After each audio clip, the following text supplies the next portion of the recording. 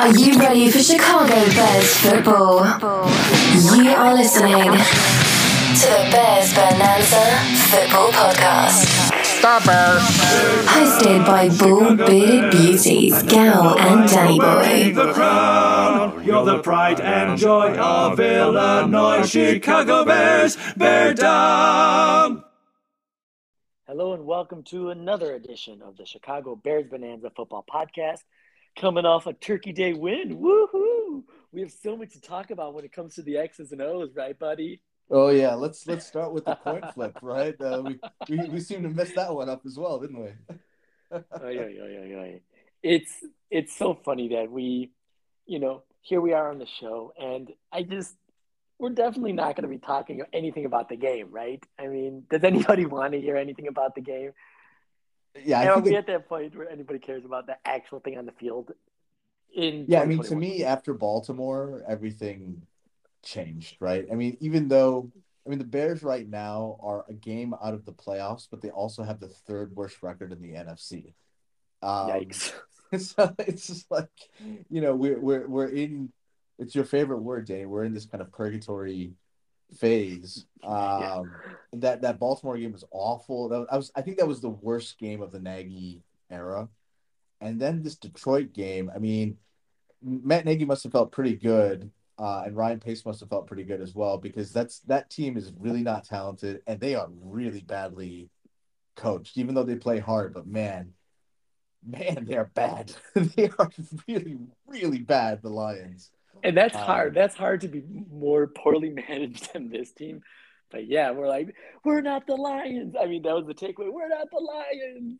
I think the only thing I'll say about that game was, in the fourth quarter, we're on that go-ahead drive, and Detroit calls 2 consecutive defensive timeouts to take a 3rd and 7 down to a 3rd and 2, and we convert barely, and then we win the game.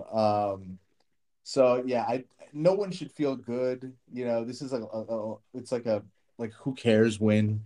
It's kind of, it feels like deja vu, like at the end of the season last year when we were really hanging points on the Jags and the Texans, and it didn't feel, I think at the time we were worried about draft position last year. We're not worried about that as much, but these are kind of meaningless wins. And yeah, I don't think there's any point. I think we're in full on big picture mode. Ooh, that's Danny's next generation, Danny. That's right. Danny's legacy. She wants to talk about Bears too. So, there you go. Just tell her not to gripe so much this time. Yeah. But yeah, we're in full big picture mode, right? And I feel we've done this show for 4 years now, and I feel generally November is the time other than 2018, November is kind of that time. December is when we get to this phase, right? And here we are. What's really brutal about it is that we only after, when the new regime comes in, you're trying to be excited about the future and see where it's going to go. And you get these pieces. We get Khalil Mack and, wow, Akeem Hicks, what a find, right? A Pro Bowl guy. And in the end, we have one winning season under the Pace Nagy regime. And I mean, this will be their last year. Last year should have been their last year, as everyone, 99% of Chicago thought. And the thing is, we got to start all over again. And it's just like we were in a bad place last year. But the thing is, to be in another very bad place, at least if we hit rock bottom or we just clean house, we're like, okay, so it's only uphill from here, right? Because at least there's some fresh things. But we haven't even hit rock bottom yet. That's the sad thing. And that's how it felt last November, too, where we were still on our way kind of down.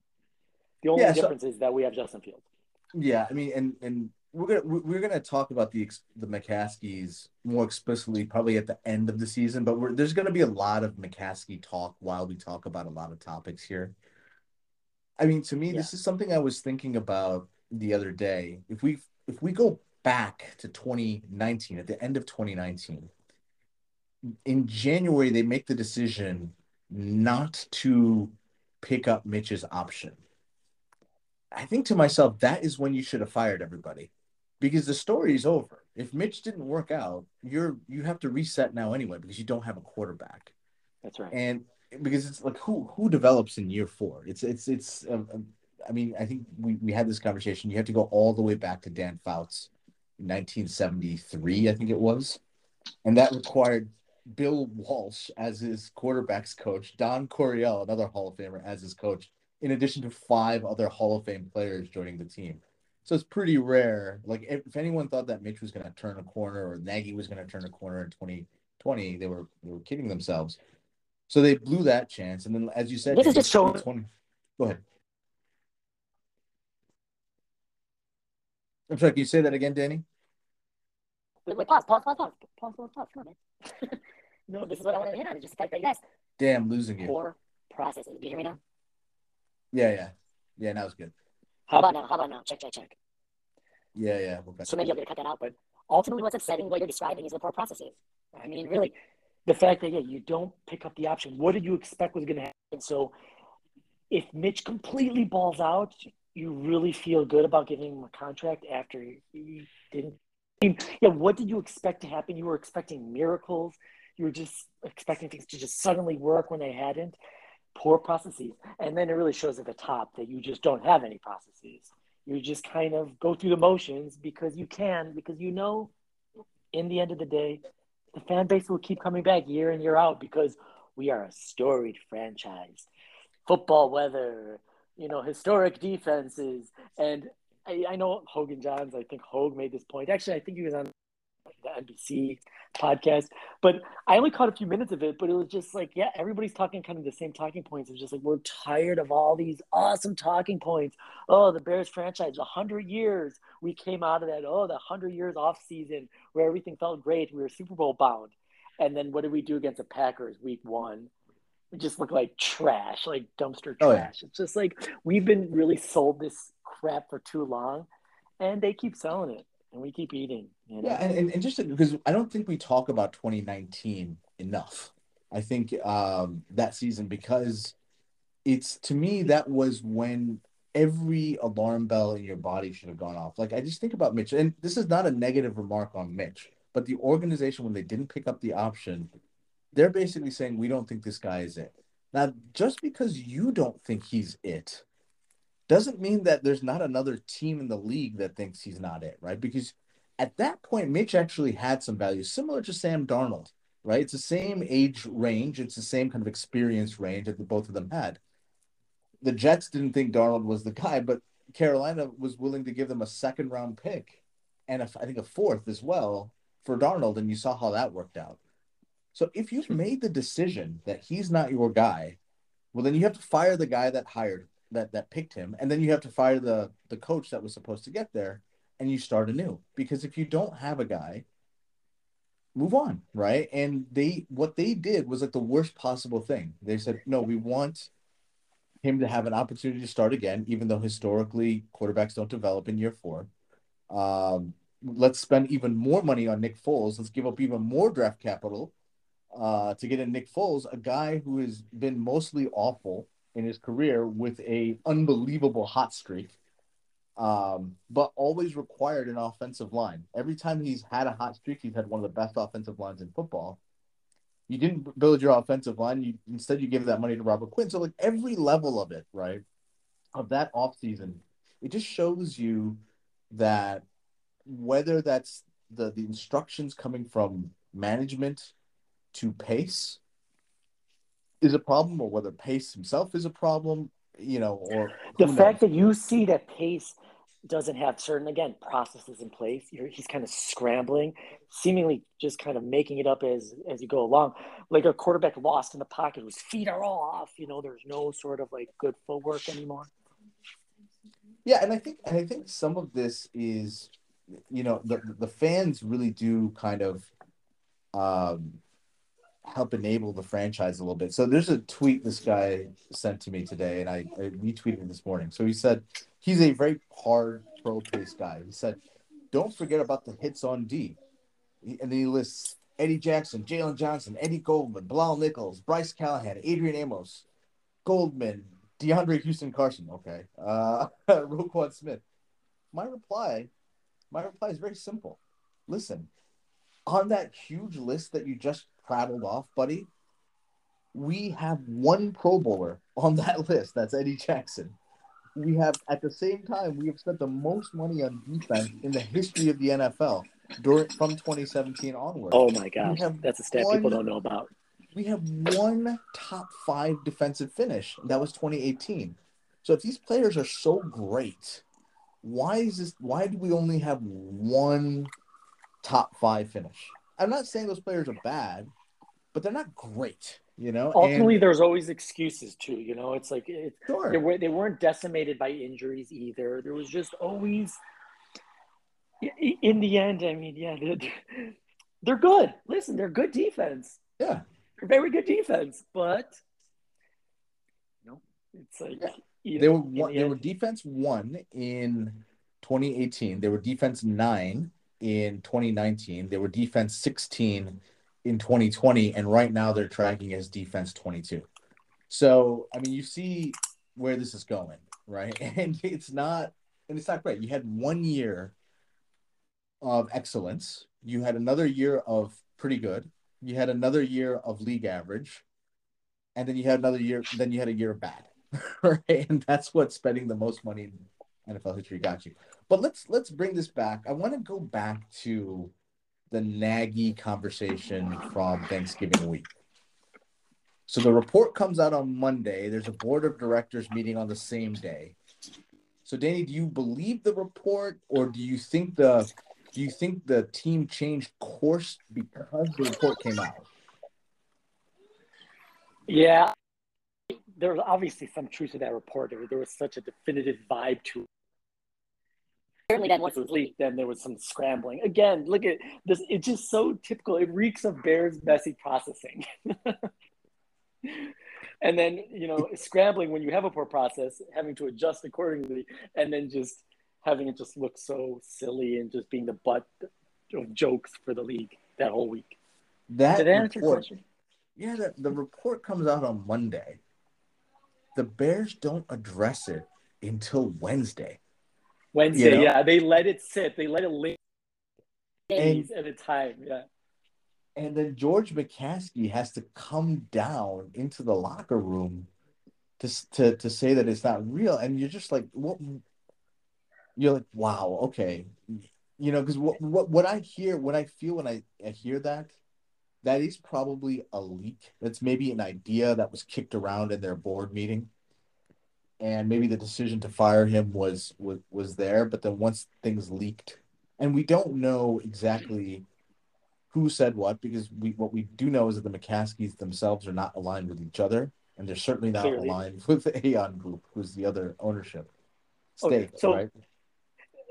And by the way, ultimately, in the end, the worst case scenario happens. Detroit wins, and even if Detroit loses, but even if Detroit end up winning, they wouldn't be able to fire him now, because then they would look stupid, and when new coaches are coming to interview, it would look. Yeah, I definitely think there's some truth there. I think maybe some of the details are not, completely accurate, because, firing him after, asking, saying that he's going to get fired on Monday, but then asking him to coach one more game, that seems a bit weird. But this guy's not a football reporter. He's just a connected local guy, right? He gets a call probably from one of the board members. So either one of the McCaskies, Paul Ryan or Robert McKenna. And he goes with it, but I don't think it's all. I don't think there's no smoke, right? I think they've had that discussion already, and I think he's dead man walking. And I think, like we keep coming back to, you need to get rid of him by week 14, essentially, right, or week 15, I suppose, right? Formally, he needs to be gone so you can start interviewing coaches. I don't think. What do you think of this phenomenon? And this includes our friend Greg Baggs, of fans just, I guess, blaming Nagy for everything. I think it's a kind of a strange phenomenon. Let's table that until next week, right? Because I think that's a big topic, and I think it's something that I find to be quite strange. listen, people are irrational when it comes to when they're upset. You blame, you got to blame somebody, right? You blame you blame the most, the faces closest to the ball.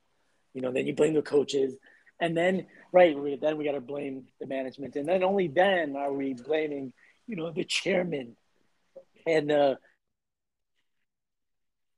Phillips, right? That's the last. But in the end, it's a franchise great to start at the top. You need your chairman and your CEO, your presidents you need them to have the right people with the right kind of systems, process, trading capital, and paying everybody. These ridiculous back half, back-weighted, contracts that screw now. And then you have good coaches that have processes and that actually really know the game. They don't just try to copy offenses, but then miss really important details that make it not work. And then picking, not only the wrong quarterback, but not even interviewing one of the right quarterbacks in Deshaun Watson. So I'm sorry, I'm just like bringing it all back to like this bigger picture. But in the end, it's just like they can't even fire somebody properly because there are no processes or reliable processes in place from the very top. And when you just see them go down all through the organization, including the social media people, oblivious as well, literally posting pictures like, what member of the Chicago offense is making the Pro Bowl? You're like, wow, this is a failing franchise. Let's pause there for a second, right? Because so what Danny is referring to is that the Chicago Bears, so not some fan side, nothing, right? The Chicago Bears themselves tweeted, "Hey, vote for Pro Bowl," and they listed all of the offensive players, including Sam Mustipher, amongst others, Jimmy Graham. Yeah, if anything, Jimmy Graham. Like, if anything, just put Mooney, right? Focus on what's positive. Like, for example, the reporter Lauren Screeden, she does those little like YouTube shows, right? So she interviewed Nagy days before the Turkey game, right? And man, that's a time from Matt Nagy. You do not want to be interviewed. You want to just like literally bury your head in the sand, right? Yeah. But what she decided to focus on, because if he would have just bailed at the interview, it would have been a bad look. So Nagy goes to the interview, and in the end, what do they focus on? They focus on like, okay, the Turkey Day tradition, playing football on Thursdays, the special element of it. That's as well as you could have handled it. As awkward as hell as it was, because Nagy literally looked like he wanted to die still. But at least you're just focusing on, Turkey Day, blah, blah, blah. But that social media person, it's like, really? Jimmy Graham for Pro Bowl? He's played 5 snaps. And Sam Mustipher, you're like, on what planet, guys? Like, you're right. I mean, it's not complicated, right? Push Darnell Mooney. If you wanna add, Justin Fields, Allen Robinson, David Montgomery, Khalil Herbert, fine. Like, even though that's a stretch, Jason. No, okay, David Montgomery, sure. Why not? Yeah, I mean, like he hasn't played that much, right? So that's the kind of issue with Montgomery. But like, when you put something like that out there, it just kind of it's a bit of laziness, maybe it's a bit of cluelessness or aloofness. I don't know what it is, but it's not professional, whatever it is. The other kind of Bears thing, and this is why I wanted to pause here, just to kind of say like how ridiculous the Bears can be. Yesterday, Danny and I were talking about what we wanted to talk about for the rest of the year because we're not going to be talking too much about the game specifically. So I went to the Bears website and I went to the section where it says front office. And I did this for a few other teams just to make sure that I wasn't crazy. You know what it says for the Bears front office? The football front office, the 3 names that it gives, okay? At the top, it's George McCaskey, then it's Ted Phillips, then it's Ryan Pace. In order. That's the order that they give it. Now, they keep telling you that they have George and Ted, nothing to do with football, nothing to do with football, nothing to do with football. But then on their own website, they list themselves as the football front office. And it's just like, guys, can you just coordinate a basic message correctly here? Like, this is not rocket science. I go to the Ravens page, right? Same thing. It's Eric DeCastro, who is the GM. Then it's the regional. It's like the 5 regional college scouting guys. It's the scouting director. It's the pro personnel guy. It's the head trainer. That's what I would expect the front office to look like, right? Not the Bears. Not the Bears. I know. And you know what? It's funny. In the end, this is a funny thing is that there are some defenders, right? There have been defenders not last year, but like the year before. They're like, actually, no, these guys really do care about football. And look at what they did to hire Mitch. This is when people still thought Mitch, had a chance to be our savior. Mhm. So there was like praise in the direction of Ted Phillips and George and stuff like that. And what George and Ted, they might think they really do care. Like nobody knows they're lazy, right? They're like, no, we do care about this franchise. And maybe they look at themselves in the mirror and they're like, no, we do care about this franchise. But it's just like, you haven't even done the research to know if you're doing a good job. You haven't even self-assessed at all. You haven't. Well, that's the But the thing, thing right? is, in the end, you should know that decade in, decade out, you do not have a winning team. Yeah, So you're something right. should tell you something. You're like, maybe we do think we're doing a great job, but we haven't won for year in and year out. Is that just bad luck, or is it just like, no, we just maybe aren't that good at this? So bring in the right people then. Well, yeah. So they don't know where they even stand. I think though there's a lot of fans that will take their sides without even actually knowing it. Like so that tweet that I was just talking about to me is indicative of a cancer in our fan base, where the fans will make enough excuses for them, right? Where they'll say, "Oh, Roquan Smith is not as respected as he should be," or Jalen Johnson doesn't get the love that he should be. You know why they don't? It's because they don't win, and your defense isn't a top half of the league defense. Yep. So that's why they don't get the respect, right? There aren't a lot of defensive players on crappy defensive teams, which is what the Bears are right now. They're not. If you're in the 20s, you're not a good defensive team. You're not going to get the respect. That's just the way it is. And by the way, that's fair. Akeem Hicks on any other team would have been Pro Bowl, and with that personality. But he's playing in a crappy team like Chicago, so it's just like yawn. Yeah. And are we going to blame Nagy for that too? Because from my understanding, Nagy doesn't do anything on defense. Are we going to blame that on him as well? It's just an irrational thing with fans strictly because they're pissed. See him mess up a lot publicly. He's one of the major faces of the franchise. So he just becomes a scapegoat. That's why when I see it, I'm not even upset with them. I think it's annoying the way people just place blame. I hate just blanket statements. So, but I get it. I get where it comes from because the things you need somebody to blame when things aren't working. And the thing is, the person makes enough mistakes. So it's just like, and it's his fault that, that the grass in Soldier Field just sucks. It's Nagy, it's Pace. You just want to blame something. By the way, this is another example of just the Bears. It's like, really? You can't make your field not look like complete shit and like be like fucking dangerous as shit. Oh man, I swear. You can't make it dangerous as F for the players, really. Come on. Anyway, dude, final thoughts. Let's wrap it up. 2 minutes, man. 2 minutes. Final thoughts. We'll get a little bit more into Pace next week and in the coming weeks, particularly after the Bears are lost. But we just kind of wanted to share a moment saying that, guys, we're not going to be going, we're not going to be the last podcast who's still doing game reports. That's not going to be us. I don't know if anybody's doing game reports anymore, quite frankly. They're not. And I don't want to just be griping. Wants a game report podcast. Yeah, nobody wants a game report. Who wants that?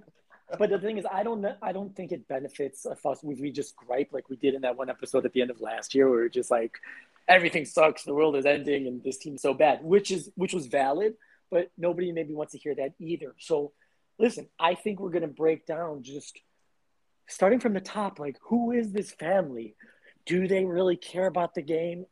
Is it about money? Why can't this franchise be a winning franchise? Like, really, we've talked to death about, yes, Nagy does not work. And Pace, he has not worked. His processes have been garbage. He's hit sometimes, but he has missed too many times. But the thing is, why decade in, decade out are we starting with another new set of GM and coach? Yeah, Well, the Steelers have their same coach for decades. Why are we having to bring in a new set of people again? My final statement here. So yesterday, Danny and I are doing the research to kind of talk about this more fluently and try to look for solutions. So we did some research yesterday, and you start reading these articles from 20 years ago, and you realize it's the same problem. It's the same people who are making the same mistakes over and over and over again. And it was really depressing. I was drinking at 3:00 in the afternoon yesterday as I was reading through some of these articles. But it's the same. We've identified what the through line is here now, and we need to figure out in a way that is constructive what the solution is. And I know a lot of Bears fans. Apparently, Jeff Bezos is back at House Hall today. It's not confirmed. He was confirmed there 2 weeks ago. That was well reported. But that's a fantasy to me. I think the NFL wants Bezos more than Bezos wants the NFL, right? So, short of that, what can this ownership group do? That's what we want to kind of think about and engage and over the next few weeks. Because you're right, Danny. We don't want to have podcasts where we are just bitching basically for an hour, right? About how stupid the Bears are and blah, blah, blah, right? We've established that. Now let's use our brain power to figure out a way forward, and hopefully somebody listens. So tune in, folks, when we do that. And while I'm about to say, it's hard because the thing is we support the team so much, but then we're like, maybe we shouldn't. But still, nonetheless, here we are, and we still like to bear down. Bear down. We'll never forget the way you thrilled the nation with your T formation. Bear down, Chicago Bears, and let them know why you're wearing the crown. You're the pride and joy of Illinois, Chicago Bears. Bear down. The Bears. This is my Bears people.